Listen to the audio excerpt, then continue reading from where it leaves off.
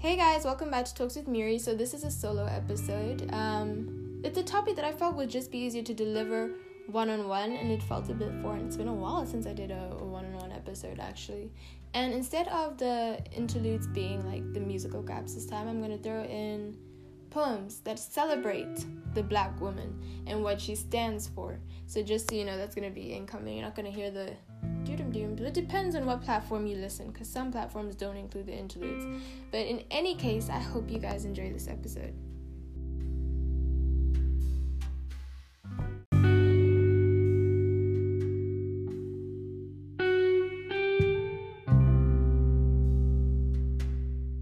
So for today's episode, I will be obviously addressing racism and misogyny, but purely from the Black woman's experience. And I'm gonna state it now. I sympathize for anyone who's been a victim of misogyny and racism as a whole. But when we look at recent events, as terrible as they have been, and I sympathize with the Black men that have suffered from police brutality all over the world, a lot of support has been shown to our male counterparts. And I'm not diminishing the support that has been shown to the Black women who have been victims of police brutality. But when you look at all the petitions and the donations and all of that, for example, the male victims have received way more petition signs, shares, donations compared to the female counterparts. Again, I'm not diminishing or not acknowledging that any support was shown from them.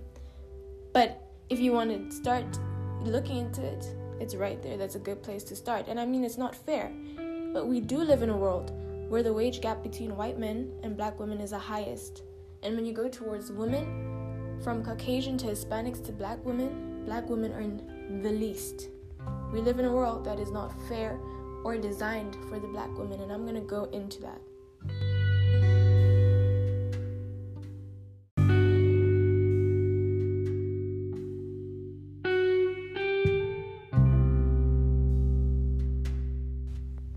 Most people write me off when they see me.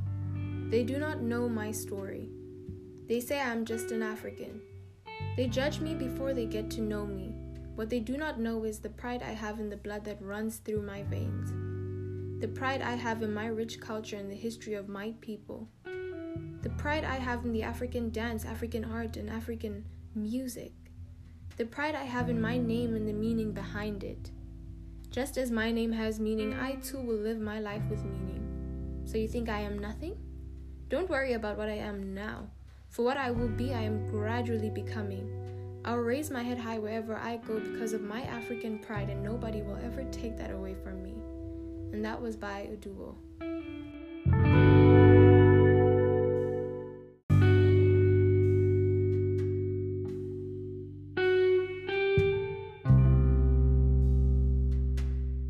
So first off, I want to start by saying that this is an episode that needs to be listened to in its entirety before you can make up your mind. It's something that is very difficult to go into because immediately a lot of people's blocks will go up. Like, that doesn't exist, that's not real, you're exaggerating. Which is, I feel like this episode needed to be made in any case. But to begin with, I want to start by saying we live in a world where Black girls are the most hypersexualized. Black girls, not women, girls.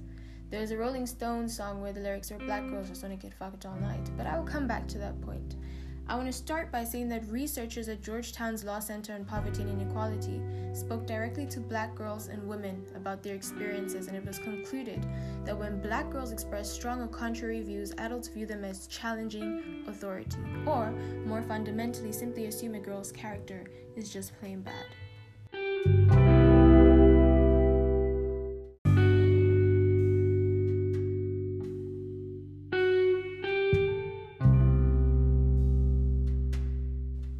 So then they took it a step further and they realized that this bias also probably plays a role in the increasing use of discipline against Black girls in the classroom, whether it's from law enforcement or any form of authority figure.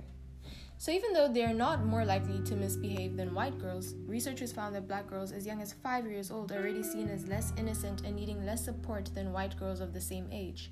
This presumption led teachers and other authority figures to treat Black girls as if they're older than they really are and more harshly than white female students, with the disparity being particularly wide for 10 to 14-year-olds. Women and girls also recalled being told that they were disrespecting authority for asking questions in schools.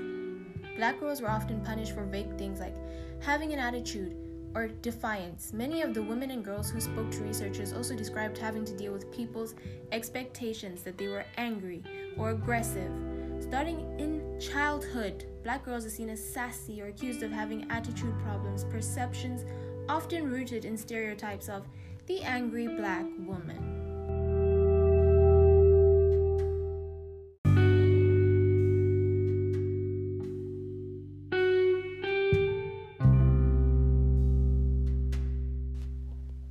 The voice of a Black woman should always be herself. No edits, no erasure, no pressure, no expectations, no additions, no intruders. And this is by Malevo.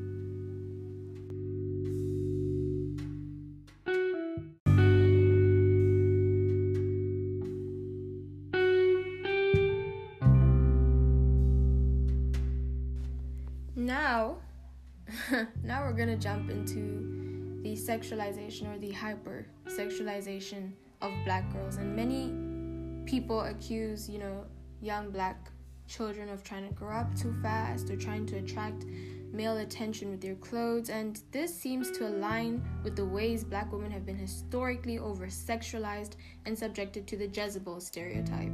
So the origins of Jezebel it's a belief that, back in slavery, when Black women were essentially being raped by the slave owners, and the wives of these slave owners equated it to, no, it's them. They're just being hypersexual and trying to corrupt our men. And it's been linked to issues that still plague us today. In a 2018 report, it was found that Black girls are more likely to be penalized for wearing the same things as other girls, and their bodies are often sexualized by teachers and school authority figures, who then punish them for minuscule or non-existent clothing infractions. And this is pretty evident. I mean, I could wear shorts, my white classmate could have worn shorts, but mine is the problem. And I feel like many Black girls could relate here, whether it was leggings or it was a top with cleavage. For some reason, it was usually a problem when it was done by us. And I mean, it's something that you do realize, but it's not something that a lot of the times when you realize it, you don't realize how big of an issue it actually is. It's one of those, in looking back, you're like, oh my gosh. Data also found that Black girls are 5 to 6 times more likely to be suspended from schools than their white counterparts or their white females. Black girls are a relatively small percentage of the national student population, but accounted for more than 40% of out-of-school suspensions, and this was in the 2011 to 2012 school year.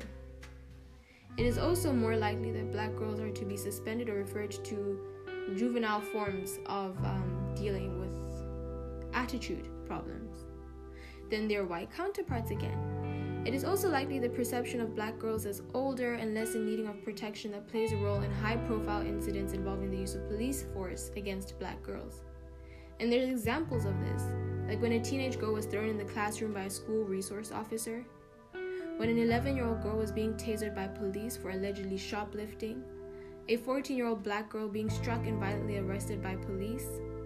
Another 12-year-old suspect and Latina girls were suspected of drug use, and they were strip-searched by police because they appeared too hyper and giddy.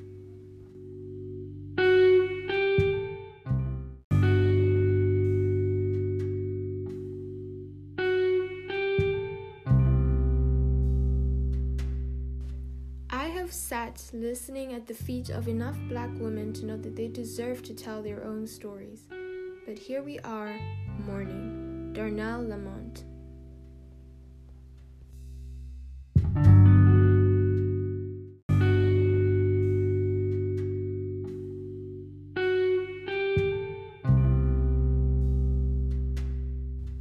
"22% of Black women will be raped at some point in their life. For every 15 Black women who are assaulted, just one reports her rape, as many Black women fail to not report Black men for sexual assault. Misogyny also plays a role. According again to a report from Georgetown University Law Center, adults view black girls as less innocent and more adult-like than their white peers. In addition, black girls are often viewed as more knowledgeable about sex and less in need of protection from predators as compared to their white peers. This false belief can be traced as far back as the 1600s, when European travelers to Africa were shocked by the way that African women dressed, and continued through slavery in the US, where slave owners justified their rape of enslaved women by claiming that black women have insatiable sexual appetites. These stereotypes play out in disturbing ways, as black women and girls are rarely seen as victims of sexual abuse. In R. Kelly's 2008 trial for child pornography, one juror stated that he voted to acquit Kelly because he did not believe the testimony offered by black women because of how they dress and act. In 2015, Oklahoma police officer Daniel Holtzclaw was convicted of multiple accounts of rape. He specifically targeted black women with the expectation that no one would believe his victims. There are other reasons why black women and girls do not report abuse to the authorities. The relationship between the black community and the law enforcement, as recent events have shown you hopefully, is fueled with a lot of abuse and mistrust. So the idea of mass incarceration, police brutality, over-policing generally have left many black women feeling that they do not have the privilege of ignoring this reality and deciding to seek help and protection from the law enforcement. For good reason, many black women and girls do not trust the system, and many avoid reporting their sexual assault for that reason. Related to this, many black women are under pressure to not report black men and subject them to the legal system. According to a national study, 91% of black women are sexually assaulted by black men. 75% of those attacks are by someone known to the victim, such as a family member or a friend. Under these circumstances, black women and girls may face internal and external pressure to not report the attackers. It may even be seen as a betrayal to expose a family member or let them be known to the community as a rapist, as there is often a strong imperative to protect the black man after centuries of oppression and discrimination.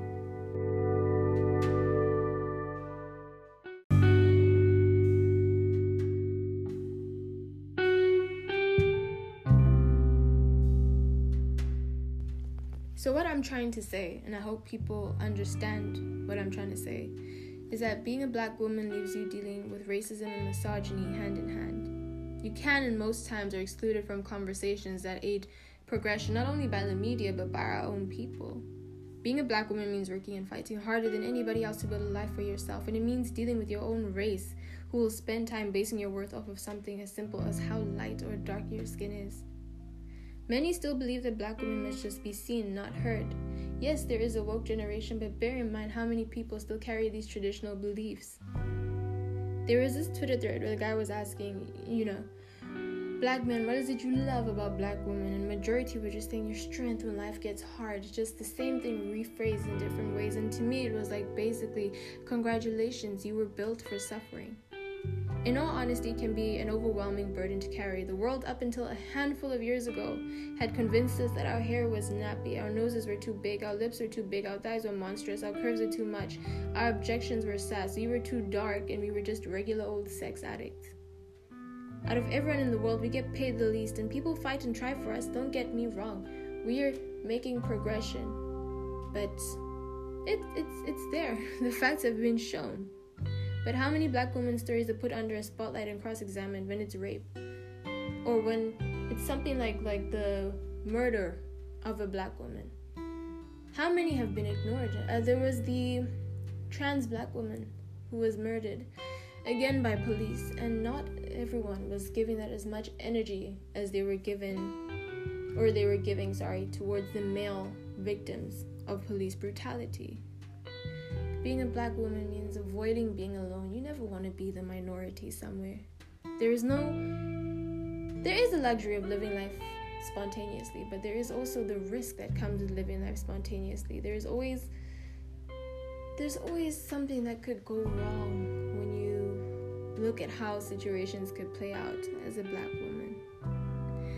And what I like though is that the world is starting to realize this, and black women are having a voice, and it's growing louder, and these won't be the experiences for my children, because enough is enough. And respect and power to my fellow black women, and may we continue to break down barriers and rise above what we've been told to accept. I hope the future is brighter for us, but I also hope people start paying subtle attention how the media conveys black women. Simple headlines, something like feminism. When a white woman, has posted something topless on Instagram, the media runs, oh my gosh, she's embracing her sexuality, she's doing it, feminism. But if someone like Rihanna does it, it's raunchy, it's too much, it's too sexual. And just there, I've shown you something that you didn't even realize most of the times is occurring. It is tough to be a black woman, but I think it builds the best characters, honestly.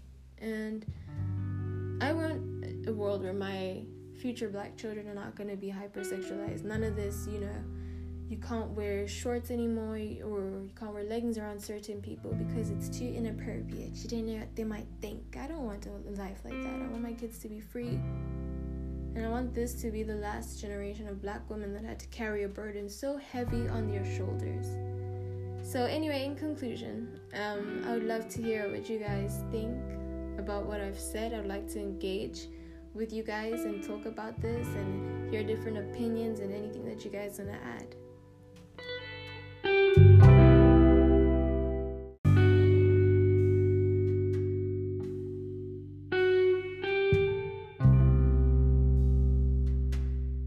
It seems only fitting to end this episode with the words of Maya Angelou. So, you may write me down in history with your bitter, twisted lies.